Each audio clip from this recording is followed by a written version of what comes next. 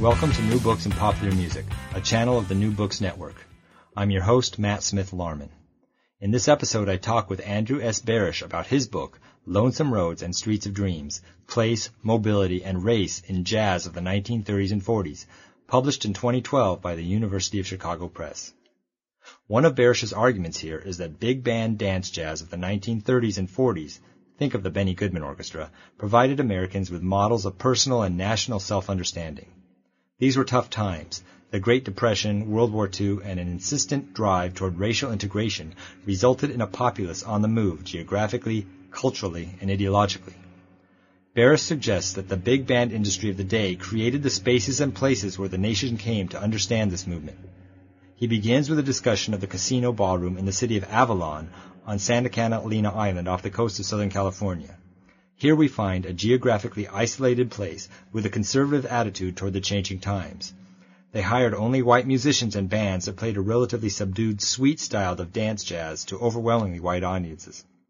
Next comes Charlie Barnett, a white band leader who dared to play hot jazz for both white and black audiences, thus creating new spaces for African-American music and musicians in America.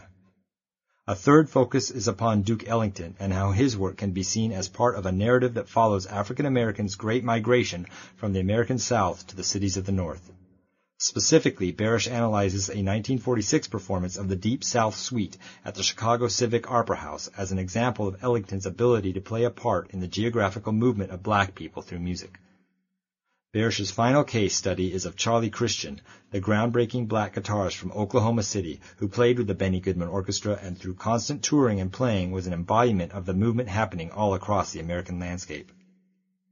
All in all, Barish's detailed historical, cultural, and ethnomusicological analysis of these artists and the places they played makes for a convincing argument that to understand music, one must understand the times in which it is made, and one way to understand the times is to understand the music which is made within them. Andrew S. Barish lives in Tampa, Florida, which is where I reached him for this interview. Hello, Andy, and welcome to New Books in Popular Music. Hello. Thanks for being with us. Why don't we start by having you just tell us a little bit about your biography. Where are you from, etc.? I was born and grew up outside of Boston in a suburb, Sharon, Massachusetts. And I went to college in New York City and did my graduate work at UCLA in musicology and got my doctorate in 2005 in musicology. I got interested in jazz in high school. I had a really terrific jazz teacher in high school, Bob Sinecrope, and he taught jazz improvisation classes and became a mentor to a lot of people, some who became professional musicians, and that kind of instilled this desire to play and later to write about jazz. And at UCLA, I found a musicology program that was kind of tied together my interest in history and American studies with music and musicology, as that was kind of traditionally understood, and then in a more expansive way at that program, and it allowed me to kind of look at the specificity of music in its larger social, historical, cultural context. Because now you're at the University of South Florida, right? Yeah. Now I'm at the University of South Florida in a kind of interdisciplinary humanities department, the Humanities and Cultural Studies department. Right, because your book, I mean, you get some pretty detailed musicological analysis, but then you do broaden it quite a bit to sociology and cultural studies, right? Yeah, I try to do that. I guess I see the book as somewhere between historical, mainly American studies work on American culture at this time in the 1930s and 40s, and musicology, and that I think that was very characteristic of the kind of program I went to, which wasn't unique. There were others, but it's still, at the time was still not maybe the dominant mode of scholarship in musicology. And so to look at the main concern, I think, that was imparted to me by my mentors in the program was the idea of music as meaning, sounds as meaning. So I wanted to understand how jazz worked how music works on people, on listeners, on musicians, but then also how in a particular moment, cultural context, how that music has meaning, has real content for people. And so to do that, you have to have some accounting of the musical sounds, as well as a familiarity with kind of larger historical and sociological studies of American life at that time. So, backing up just a little, how is it that you chose this music and this time period for your book? Mm-hmm. It's funny because when you're learning to play jazz, you're really learning a kind of bebop, post-bebop idiom of small ensemble groups, focused heavily on improvisation and a lot less on reading. Though a lot of people who come to jazz in the United States often do through high school big bands and things like that, which do involve arrangements and reading and maybe less improvisation. And that was sort of my background as a kind of student of jazz, as a musician. And what was interesting is when you read the scholarship on jazz, it's so heavily weighted, actually, though that's changed, but it is, I mean, on the balance, it's heavily weighted toward early jazz in the 20s and sort of before it kind of emerges into popular culture, and the swing era. And the swing era becomes pretty canonical in jazz writing, jazz historical writing, and figures such as Duke Ellington loom as central figures. I mean, the Ken Burns series was organized around Armstrong and Ellington. And there was this sort of disjunct, this divide between kind of contemporary jazz practice and the kind of canonical music. And so I became interested in trying to understand this body of music, particularly the swing era, because it was so touted and canonized in jazz scholarship. I wanted to understand more about sort of how it worked, and it led me to kind of investigate it, because it's funny. I mean, despite revivals with things like Jazz at Lincoln Center, it's still a body of music that you don't hear really in mainstream jazz. And so I was just very curious to try and understand how it was put together, how it worked. And that's what, because it was sort of strange, not that strange, but I just wanted to understand more about its kind of aesthetic orientation and sort of how these musicians were creating it and what they were trying to do. Mm-hmm. And was there anything about the cultural landscape beyond the music that was interesting you as well? Yeah, absolutely. I guess in kind of connection with this interest in the music was I've always had a particular interest in the 1930s and the Depression era. And, now I've actually taught courses in the 1930s and the 40s, the Depression and the Second World War a lot, and sort of started to read a lot and watch a lot of movies. And just became kind of really interested in a lot of the kind of intellectual preoccupations of that era and the artistic preoccupations, in visual art and intellectual thought. There was a development of regionalism and a real focus on place in American life. I was interested in kind of the fantasy culture of the 30s and 40s, because often historians will, in fact, I was teaching a class that was sort of the 20s into the 30s, and it's a nice class to teach because it's kind of broken by the Great Depression, by the sort of stock market crash, and you have the high living jazz age versus the Great Depression.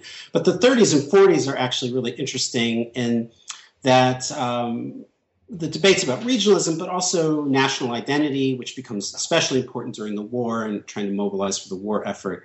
And so it kind of grew in tandem, but I did have a much broader interest in kind of looking at the era. And I think one of the crystallizing moments for the project, I think, both musically and in a broader cultural sense, was the essays that Warren Sussman wrote, I think in the 1980s. They're real classics of American studies. And he wrote some famous essays. One was called The Culture of Commitment. And they're extraordinary essays in the kind of breadth of material that Sussman covers, Mickey Mouse, board games, anthropological studies, Hollywood film, intellectual work at the time, and that became the kind of model I was sort of aspiring to. Though focusing on music, I thought, can I bring lots and lots of stuff in to kind of contextualize this music and kind of understand it in a new way. So theoretically, your book focuses on the ideas of place and space and geography and movement. Yeah. Tell us about that, please. Yeah. So with this interest in this body of music from this era and these kind of larger cultural texts of the era, Sussman in particular kind of was good at kind of picking out themes or patterns that seem to kind of shape very different kinds of activities, card games and movies and things like that.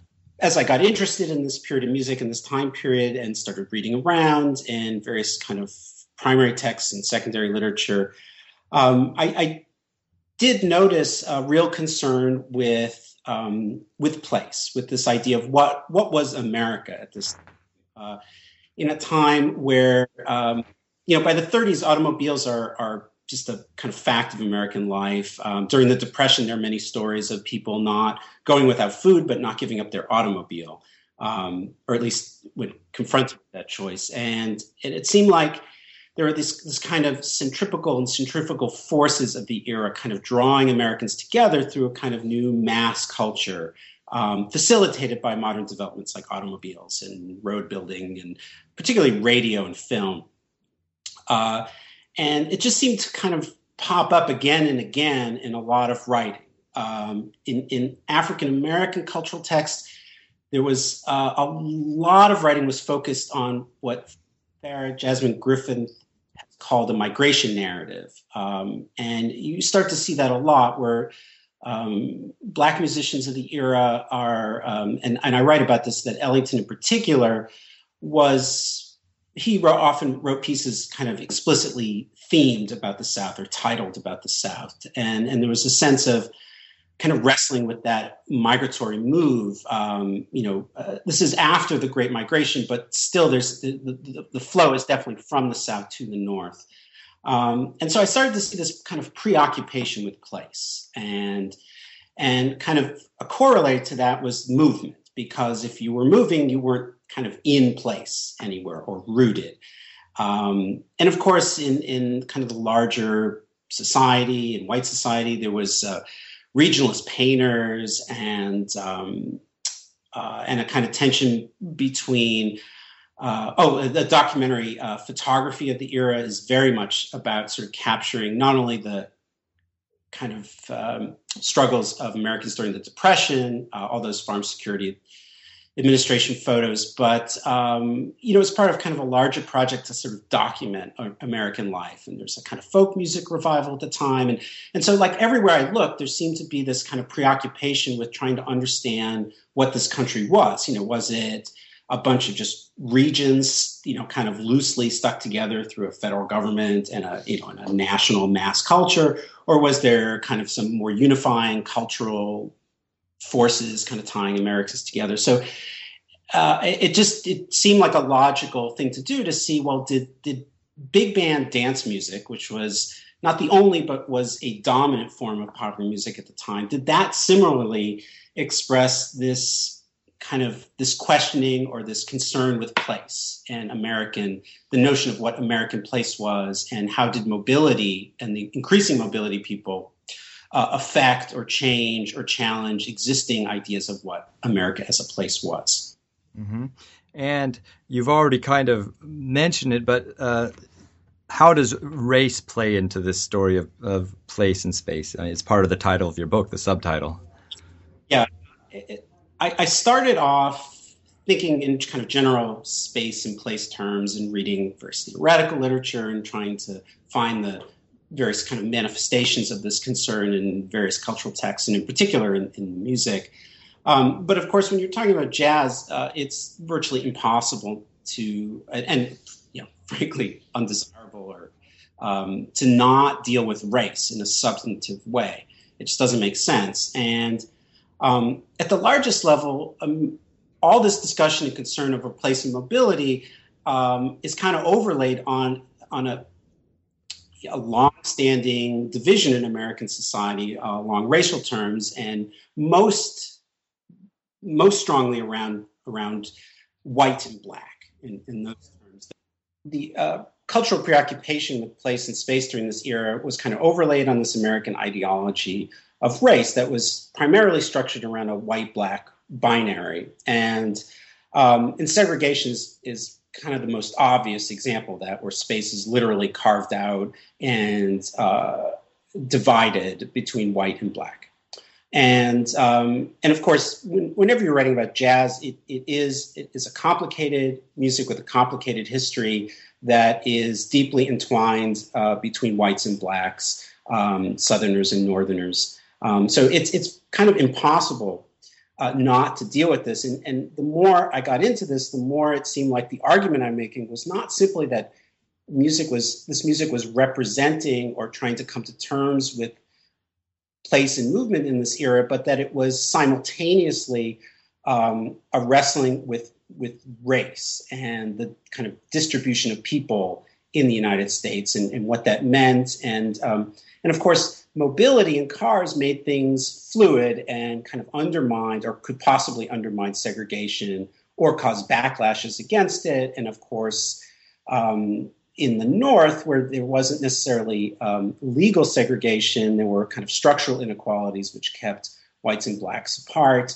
And so they became a pair. It was impossible to talk about music as a representation or experience of American place without talking it as having a racial component, that you are occupying a white or a black space. Because that was largely how, it seems to me, how people at the time understood it. Mm-hmm. So, okay, then your book is organized around 4 core chapters, and each chapter covers a certain band, artist, musician, and a few places as well. So let's start with chapter 1, and you write about the Casino Ballroom on Santa Catalina Island. Tell us about that, please. Yeah, that started as a trip. I'd been to Catalina Island many years ago, and the small island off the coast of Southern California near Los Angeles and Long Beach, and it was, I think, about a 2-hour ferry ride. And today it's a major tourist attraction, though it's kind of some very well-heeled Southern Californians own land there and kind of vacation there. But it's still built around tourism, but it was nothing like it was in the kind of early 20th century. And when I went to visit, it has a cute little downtown, and take tours of the island, and kind of the centerpiece of the experience of the island is this massive ballroom movie theater called the Casino Ballroom. And the Wrigley family developed the island in the 1920s after they bought it from some previous owners, I think railroad tycoons, if I remember. And the Wrigley empire around chewing gum, and based in Chicago, and William Wrigley and then his son Philip Wrigley took Catalina and kind of transformed into this kind of middle-class resort, or at least that was, they wanted it to be affordable and a place where you could go and leave the hustle and bustle of the city and see nature and sit at the beach. And they also wanted a kind of entertainment venue. And so in the late 20s, William Wrigley had built this massive complex. It's circular. It's very dramatic. It sits out on this point that looks out over the ocean. About 3/4 of it, you can see the ocean. And as the ferries come in, it's like one of the first things you see on the island. On the first floor, they built a movie theater. And on the second, there's a bunch of very long ramps that go up to the second floor. They built a really pretty gorgeous ballroom, and with these windows overlooking the ocean. And so when you go to Catalina today, even they give tours of this, and it's a really beautiful building. It's a kind of really nice example of Art Deco architecture. It has these beautiful kind of murals on the side. these mosaics, and so I was interested in jazz, and it was a big band ballroom, and you take the tour, and they tell you all about the bands that played there, and they say on the tour it's often like, well, Benny Goodman played here, and Kay Kyser, and okay, so at the time I was like, well, all right, Benny Goodman I know, and Kay Kyser I vaguely know, kind of a sweet band leader, not part of the kind of jazz canon. And then you go downstairs and there's a little museum, and it tells you about the island and the development of the casino. And there's a kind of a group of pictures of the bands that played there. And what was really interesting is the tour guides would sort of talk about the venue as a major swing era venue, but only mention Benny Goodman. And it was like, well, where's everyone else? I mean, the Jimmy Dorseys, the Duke Ellingtons, there's hundreds, 300 plus name bands in the country. And when you look through those photos, until you get to the 1960s, you really don't see, in fact, you don't see any black bands at all. And in addition, what you don't see are any bands that are familiar names, really. Jan Garber, Dick Jurgens, Freddie Martin, Kay Kyser. I mean, Kay Kyser is probably the best known, but often not by jazz people. So it was, so that chapter grew out of this particular experience, and so what kind of venue was this? Who was playing this venue? And this seemed really a kind of window into an aspect of the dance band culture in American life at this time that was really not covered very well in existing scholarship, either from jazz or American studies.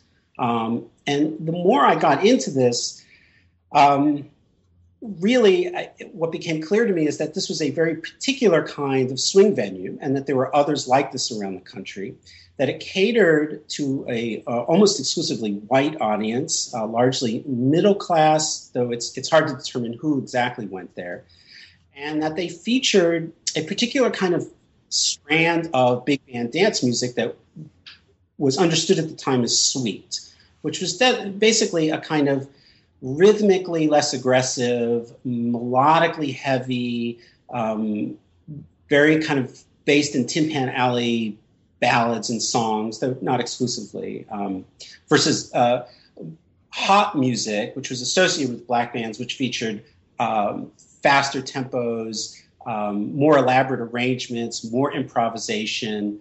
And so this sweet band music was the music of choice for this venue.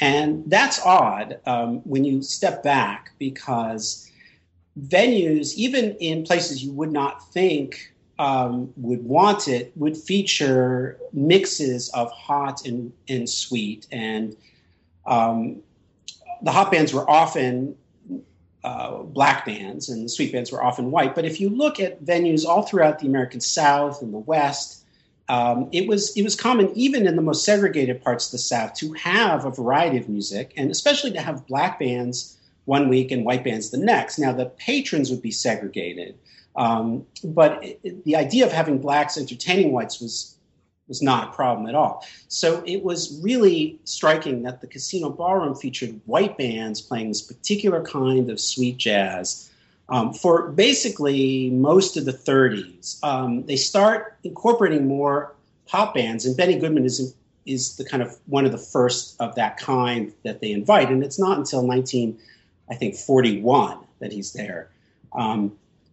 And basically at the kind of the end of the height of the Casino Ballroom, because by World War II, that ballroom is not really being used anymore, and the island's converted to kind of wartime mobilization. And so that's what motivated the chapter, was it just became this question of why these sweet bands, why only white bands? Because black bands could also play sweet. Bands were, as I write, were, artistic entities, but commercial entities, and they would play music that patrons wanted. And there are many stories of this, of Andy Kirk or even Duke Ellington. Andy Kirk was a famous black band leader, playing waltzes or polkas if that's what the community they wanted. So that's what kind of spurred the chapter and led me to kind of try to answer that. And ultimately what I came up with was this idea that the Wrigleys and the Santa Catalina Island Company, which is the kind of corporation that owned the island and ran the island, that the Wrigley vision of the island required that even the sounds that people heard be part of a kind of overall experience. And that experience was one of a kind of nostalgic modernism, kind of sense that the island had everything you wanted of modern American life, but without kind of the complicated or maybe perhaps unpleasant aspects of intense development of modern life and all this mobility and movement that could bring, say, unwanted people to your venue, mainly blacks, but certainly in Southern California, Mexican Americans, Asian Americans as well. So it became pretty clear that the music was part of this kind of tourist and ideological project, making a particular kind of white middle-class resort that was both modern and convenient, but yet kind of tried to force or kind of push away some of the more democratizing or pluralizing elements of American life at that time. At least that's what I argue for. Mm-hmm. It's funny. I don't know. I worked a lot at the archive there. They actually have quite a lot of good material, and they were very nice and very receptive to me. And I think I sent them. It was a journal article first, and then kind of revised for them. And I don't know. If I never asked them to kind of change the tour or anything, but it was just it was a really interesting project, and it kind of opened a whole new door into this era that really ends up helping you bridge kind of the jazz writing that has developed around swing era jazz and the American studies writing, because this was a music created actually kind of together with and in response to hot jazz. So the sweet jazz, the music at the Casino Ballroom, is kind of like it is dance band jazz. There's no doubt about it. These bands look the same. Say the Duke Ellington Orchestra or the Jimmy Lunceford Band, another black band, looked like the Jan Garber Band. I mean, they dressed in sharp suits. They both were horn-based bands that they employed the same instruments. They often used the same repertory of songs, and that there were specific kind of musical dimensions in terms of arrangement, in terms of approaches to rhythm, and approaches to improvisation and to the presentation of melody that kind of mark them and separate them out.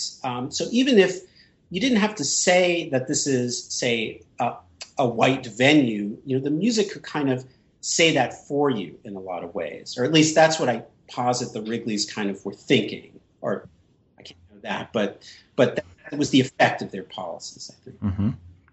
So then on to chapter 2, where you focus on Charlie Barnet as an artist and the Meadowbrook Inn as a place. Talk about them, please. As I was doing the book, it became clear to me, or this through the editorial process, this was made clear that the first chapter is very much about this place, and I focus a lot on Jan Garber, particular band, his interesting history, and his history is interesting because he went kind of hot and sweet. He kind of went back and forth depending on the kind of commercial winds of the time. So it was kind of focused a lot on this place through this particular artist.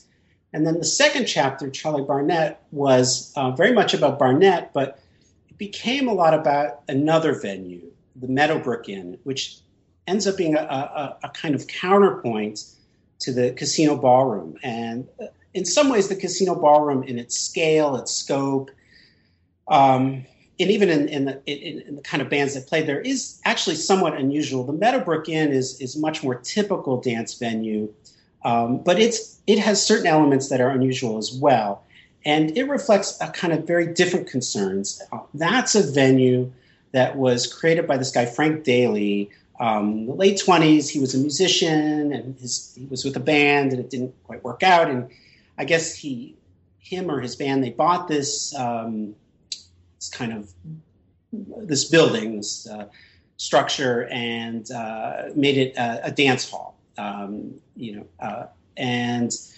that dance hall was off the Pompton Turnpike in New Jersey, and it's just 5 to 10 miles from Manhattan, from the kind of hothouse of the swing era of jazz at the time. And so the venue was very close to Manhattan, but separated, clearly suburban. And to get to a car, as far as I can tell, you really couldn't take a train. I mean, you took a train, you'd still have to take a car. So it wasn't rural, it was suburban. And it was very close to New York. So it attracted many of the biggest name bands very differently than the Casino Ballroom, who had big names, but of this very particular kind of sweet kind. But the Meadowbrook Ballroom had, just everyone. And became a major venue for the Dorseys, for Glenn Miller early on. Black bands played there, white bands played there. When I looked into it, it turns out the venue did have segregated policies in terms of who could attend. It was, from what I could tell, largely a white venue. I found an article of reminiscences from someone from an African American from Newark talking about his high school prom was there, and he couldn't go because it was a whites only venue. And so it had elements of it was segregated, at least from what I can tell, most of the time. But it featured white and black bands. It featured hot and sweet bands, and mainly because of its proximity to New York. But it also had a radio control booth that could remotely broadcast. And the Casino Ballroom had this too. It was put in a little later. And that helped the Casino Ballroom achieve kind of national exposure. But the Meadowbrook was I think, arguably the better known venue. And of course, having a radio link was very attractive for any band because these were live radio remotes. Sometimes they were recorded. They were often broadcast live and transmitted across the country. And when people heard you, that could get you more gigs and get you on the road. And at the time, it was nice for a traveling band to spend a long time in a single venue, say a week at the Meadowbrook Inn or hotel in New York, or even the Casino Ballroom. But the real money was in these one-nighters, actually, and that created actually a kind of brutal schedule. So anyways, so there's this venue, the Meadowbrook Inn. It has some similarities to the Casino Ballroom, but represents, I think, ultimately a very different kind of ballroom experience in the music culture at the time. And it just seemed like an interesting counterpoint. But then, of course, I found about the Meadowbrook Inn because of this Charlie Barnett tune called Pompton Turnpike. And I was interested in Barnett. Barnett's an extraordinarily colorful character by swing era standards. He had multiple marriages. He had to publish music under pseudonyms, so he couldn't be sued for alimony. He was a big practical joker. He recounts in his autobiography, which is very funny and entertaining, that they did practical jokes, they drank a lot, they did drugs, there's talk of prostitution. I mean, it's kind of like a rock and roll biography of the swing. And it's fun. And it's funny, though, at the end, Barnett kind of has a digression where he talks about how awful he thinks pop music is and rock and roll. It's kind of funny. Paper in there somewhere. And so Barnett was this incredibly colorful character that hasn't really been written about, and his music is interesting because he was celebrated as kind of among the hottest, or often considered the hottest of the white bands, someone who explicitly embraced Black vernacular practice of the music that sounded Black. But even more than that, Barnett's kind of explicitly embraced the Black community in a way that artists like Benny Goodman, for all his work integrating bands at the time, didn't. Goodman has been written about a lot, and he was somewhat aloof and distant and kind of very serious guy, and Barnett was the kind of total opposite. And the band had a kind of looser sound. He started hiring Black musicians very early. I don't think he fully integrated that band till the 40s, which is after Goodman, but he had moments of integrated times where his band was integrated before Benny Goodman, so he is in a sense a pioneer in that way. And his whole career seemed to be about movement and mobility, both musically and geographically. And so I came across this tune, the Pompton Turnpike, and I investigated, so what, like naming a song after a highway in New Jersey it just doesn't seem that glamorous, but it seemed to me that it was a relatively new road at the time. It was a suburban experience. It was something removed from Manhattan, and that I think it did have a sense at the time, calling something the Pompton Turnpike of movement, of the open road, it's not like traveling the highways out west or something like that. But it definitely had that kind of meaning, I think, that was sort of attached to it. But it still struck me as odd. So that got me into both Barnett as a musician, but also into the Pompton Turnpike. And of course, you once you read about that, you realize that it's called the Pompton Turnpike. Barnett called the tune Pompton Turnpike because it was an ode to the Meadowbrook Inn. And therefore, then I had this connection between this artist, this song, this venue, and this kind of suburban place that was kind of accessible through automobiles, and that it seemed to represent something new, something special. And then I started to see the idea of mobility and movement as a kind of organizing metaphor for understanding Barnett's life. He embraced the jazz life from very early and loved to travel, and he moved both literally across the country, but through his music, it became increasingly moved toward hot music, and he hired Black musicians. He came close to becoming an honorary mayor of Harlem. He also played the kind of Black circuit of theaters, the Toba circuit, the theater of Black owners, theater owners.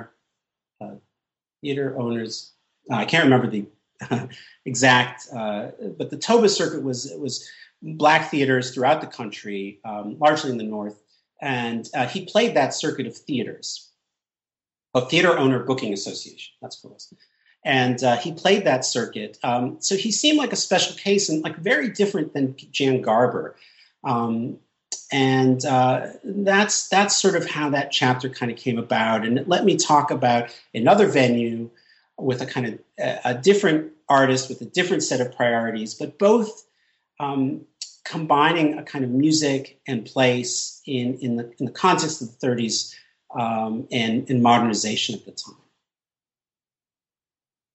Chapter 3, then, you focus on Duke Ellington and lots of movement and migration, and you specifically focus, when it comes to place, I guess, on a specific performance, the 1946 Chicago Civic Opera House performance, and even some movements within that performance. So tell us about Duke Ellington, please.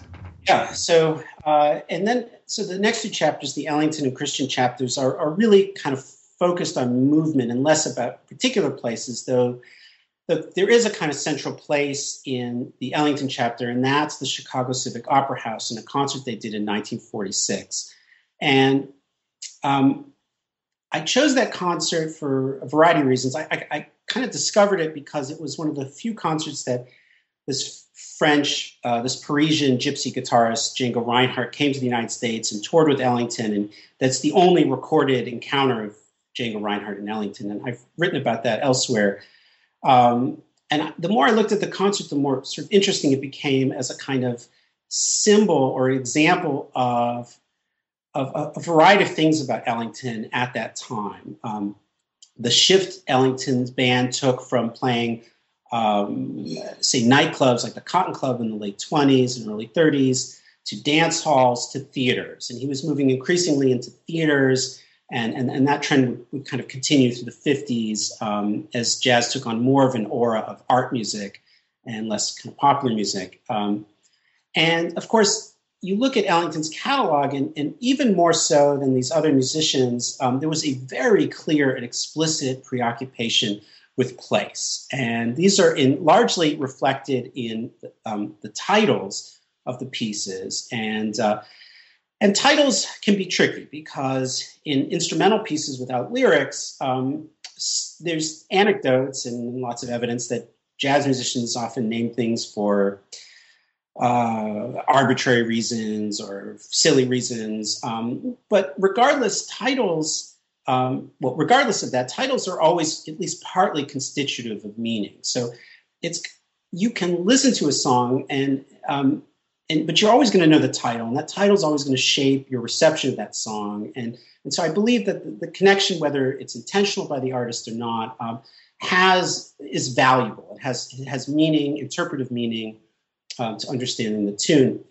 But with Ellington, though, it goes even further because Ellington has written a lot. He spoke a lot of spoken introductions. He did a lot of interviews. He wrote his own autobiography. So the preoccupation with place is actually quite explicit with him. It's not something that takes a lot of analysis. I mean, he has music that talks a lot about Harlem, and he has music that talks a lot about the South. His music is a kind of atlas, a geography of places and place experiences. And the Chicago concert kind of embodied a lot of those trends. You could kind of see a lot of the music. And the piece that drew me in particular was the Deep South Suite, which was, as he moved into theaters, he was shifting the kinds of musical styles, the kind of musical works that they were playing. And so they would play all their 3-minute dance numbers or their records, their famous records, often in medleys. And he started featuring these larger and more ambitious works. 1943's Black, Brown, and Beige is perhaps the most famous. And throughout the 40s, he did these annual Carnegie Hall concerts where he featured these kind of ambitious works.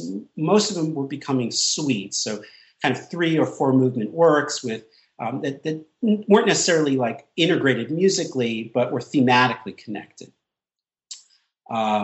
And the Deep South Suite was among these, and it was interesting because it was about the Deep South, and it not only were the titles of the works, the Deep South Suite, and then the first movement was Magnolias Dripping with Molasses, and then a second movement called Hearsay, and the third movement was When Thought No One Was Looking, I think, and the final movement was Happy Go Lucky. And the middle 2 movements are kind of oblique. But the third movement was about a train, and it sounds like a train. It was one of these Ellington train pieces. But along with the titles and the title was Suite, of course, Ellington had kind of written program notes, or at least spoken them. And there's a V-disc recording, the Deep South Suite, with, I think, Leonard Feather speaking the Ellington story, these kind of liner notes. And so it's attracted a lot of attention by Ellington scholars because it is such a kind of detailed, musical portrait of the South. And a lot of the focus on the Deep South Suite was whether this was a political or ironic commentary on the South. And certainly if you listen to Ellington's work, if you read his program in its various forms, as Leonard Feather reads it, or in he includes it in his autobiography in the 1970s. And it's very interesting because he provides a sort of literary text that goes with the music, and it sort of begs to be read together. And traditionally, the Deep South Suite was read as a critique of the South, naturally for its segregation, the violence, the lynchings, all those things. But as I got into it and you kind of situate it among these other place themes, you realize that the Deep South Suite, at least to me it seemed, was much more ambivalent and ambiguous, and that the irony is easier to identify through the words than the music. And the music takes you through a range of emotions, a kind of trajectory trajectory, emotional trajectory, a cognitive trajectory of various kinds of moods and feelings and tempos. And it just seemed like to call the piece ironic or critical was just very simplistic. And it seemed to me the piece embodied a much more contradictory statement about the South. And of course, that tied into a much broader preoccupation of cultural texts that engaged with the South, in particular in the context of a migration narrative. So you have, for instance, Richard Wright's Native Son is a really brutal, kind of devastating depiction of the urban Black experience in the North. And Zora Neale Hurston wrote Of Mules and Men, a kind of oral history, a collection of folk stories that's really affectionate and very powerful in its own way about the South. So the feelings among these African-American artists and intellectuals and writers, it was far more ambivalent. And I think that piece captures that ambivalence very well. In addition, we tend to hear Ellington's pieces as Ellington, as this sort of statement of Ellington. And of course, it wasn't. It was a band of many people, and it was a complex organism, and there's many voices. And within that Deep South Suite, we hear solo voices, lots of solo voices, and they are often saying things musically that kind of go with the suite, but also are at odds with the suite. So it's interesting that there are a few direct references or kind of musical signs or sort of semiotics of the South in that piece. And they're very few, and they're really not in the parts that Ellington wrote. They're in the parts that are improvised, like Lawrence Brown's trombone solo, where he quotes Old Folks at Home, the Stephen Foster minstrel tune. And there's Jimmy Hamilton's clarinet references, When the Saints Go Marching In. And so the chapter let me explore a place. The Ellington Band is this sort of nomadic place-creating phenomenon, and also as a complicated kind of symbol of the Black experience at that time, and it's kind of coping with migration and movement. And what a perfect example to express that than through a band that was almost totally nomadic, that just did nothing but move and travel. And then there's chapter 4, the fourth of your core chapters, and this deals with the guitarist Charlie Christian. And this seems, as you just mentioned, this seems to be another kind of nomadic theme in that chapter. Yeah. So Charlie Christian is this greatly celebrated jazz guitarist. He's important. He's often celebrated as this kind of link between swing era jazz and bebop, and that he started improvising in ways that we look back now as proto-bebop, as these long, linear, chromatically inflected solo lines that were rhythmically adventurous, melodically adventurous, harmonically adventurous. And Christian's, I'm a jazz drummer and a guitarist, and I kind of took up the guitar later. And Christian is this really important figure. And the first time I heard it, the music just was totally captivating. He has a kind of energy and a drive, and by all accounts, he played loud by the time period. He was one of the earliest electric guitarists, not the first, but and his sound is really striking. It's got a slight kind of distorted edge to it, just a little, and it's just totally gripping, and it was fascinating, and it's fascinated a lot of people, and very, very influential. And as I was interested in Christian, and of course, the other component to his influence or to the story of Charlie Christian is this kind of rags to riches, this local Oklahoma City musician who becomes picked up by Benny Goodman, the biggest swing era big band, and made into a star like virtually overnight. And the story of Christian's discovery is like a very kind of classic, kind of archetypical American kind of entertainment story, where this kind of unknown talent is sort of discovered and rises to national prominence. And as I looked into the story, it seemed to become as much about his obvious talent and abilities, and he's really discovered by John Hammond, music producer, critic, writer, and introduced to Goodman. But Christian's story is also this interesting regional to national story, and that seemed to reflect all these other concerns that I had developed about place and movement during the era. And Christian really crystallized this kind of underlying social development that was often not talked about when people talk about Christian, and that was this tension between the regional and the national. And Susan Douglas, the radio historian, has a great essay about radio from the 30s and comedy programs. She has this interesting part about Amos and Andy, how, that was essentially a blackface skit, but it was also embodied sort of regional distinctiveness, a particular way of talking that was very specific to, say, the South. And so Christian's music, his life experiences seem to tap into the very same cultural phenomenon. There seemed to be this this similar phenomenon of a move from the region to the nation, or this tension between the local and the increasingly centralized, nationalized culture of America during the Depression and the war. And so in the chapter, I trace Christian's, his musical development, his musical style, and kind of map that onto this larger story of the move from the region to the nation. And Christian's musical style has certain characteristics about it that are very consistent and have to do with the kind of his approach to different parts of kind of conventional jazz tunes. So, for instance, in most jazz tune from the swing era, you're either playing a blues, a 12-bar blues, or a 32-bar AABA Tin Pan Alley form.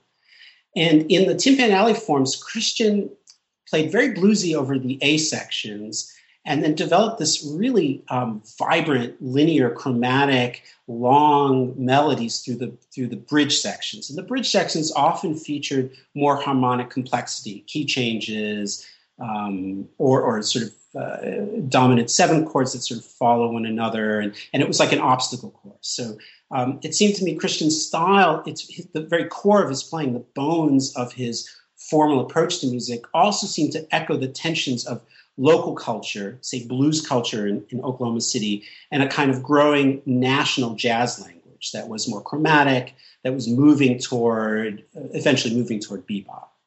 So then, you wrap up the book in your conclusion with a story about Jimmy Lunceford, and you link this to the increasingly popular transportation of airline flights. So conclude our interview with this, please. So the final chapter, I kind of developed in an odd way. I was so focused on automobiles and trains and that kind of movement and migrations of people. And then, of course, as this happens, sort of listening to tunes, you come across ones that kind of jump out at you. And Jimmy Lunceford's music, and this tune, Stratosphere in particular, I found an anthology of big band jazz, a very good one that Gunther Schuller and Martin Williams put together. It's a little hard to find. And the tune was striking both musically, and the title was obviously very evocative.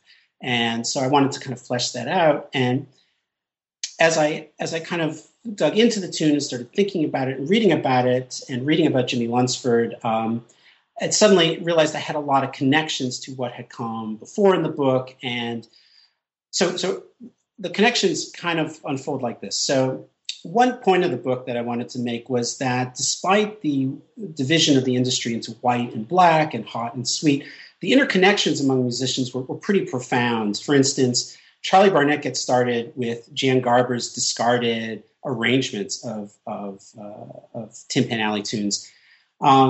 And Jan Garber records a version of Avalon, a song that Al Jolson made famous in 1920.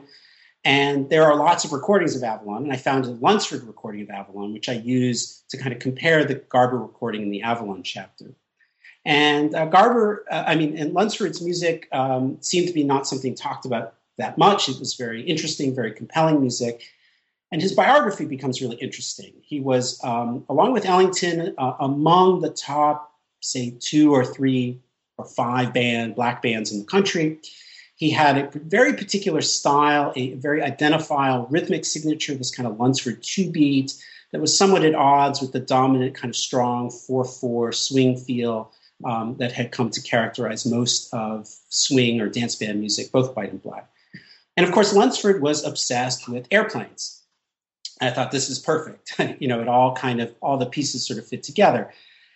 And that led me to kind of explore Lunceford's fascination with airplanes in a larger context of African-American interest in airplanes and air flight, and into a kind of, through a really terrific Ralph Ellison story called Flying Home, which was great because that was the name of the Christian tunes that I analyzed the most in the Christian chapter.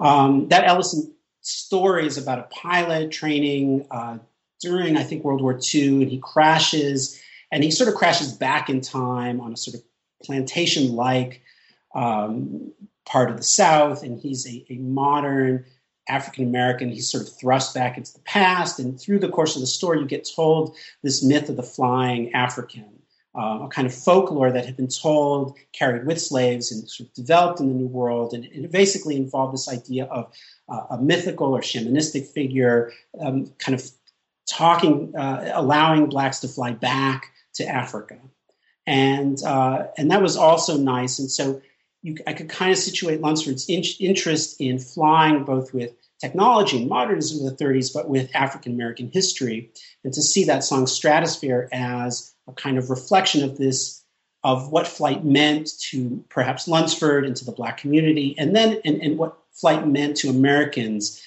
at large, because flight represented a kind of a future-oriented, a progressive vision, a kind of 1939 World's Fair optimism about technological development and mobility and movement to kind of free Americans from existing racial structures and racism. And so Lunsford ended up being an excellent way to kind of tie all the themes of the books together and kind of look toward the future beyond the 30s and 40s.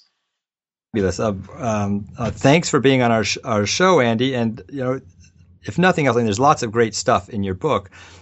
If nothing else, though, I think it shows how well, or you do a great job of showing how we can use music, which is oftentimes considered kind of trivial, and explore larger cultural themes with it. What are you up to now? Do you have any projects you're working on? Yeah, actually, it's funny you say that, because I think that's a good statement of what I think I'm trying to do, and that's the idea of music as a source of historical information. And I was actually studied history as an undergrad and came to music, like academic music study, musicology, music theory, kind of late.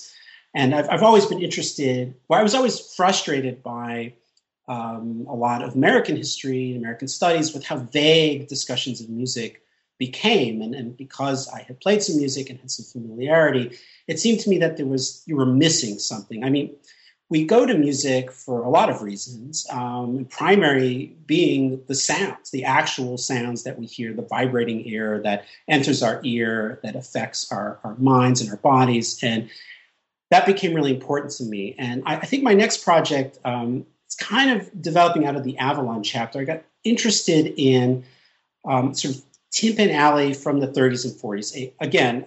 A very canonical topic in the study of American popular music. It's the golden age of American song. But the sweep band stuff I did made me interested in how vast the Tin Pan Alley catalog was and how diverse it was in terms of musical style, and that vast amounts of it are just not heard or studied about or talked about. And so I really want to get into a lot of that, particularly tunes that are often dismissed as ballads or sentimental or novelty tunes, as sources of historical information, new windows into this time period in American life. And so that's kind of where I'm headed. Well, thank you for being on the show, Andy, and good luck in your future work. You've been listening to a conversation with Andrew S. Barish about his book, Lonesome Roads and Streets of Dreams, Place, Mobility, and Race in Jazz in the 1930s and 40s, published by the University of Chicago in 2012. Check back with New Books in Popular Music regularly for more interviews with authors of books about popular music. I'm your host, Matt Smith Larman. Thanks for listening.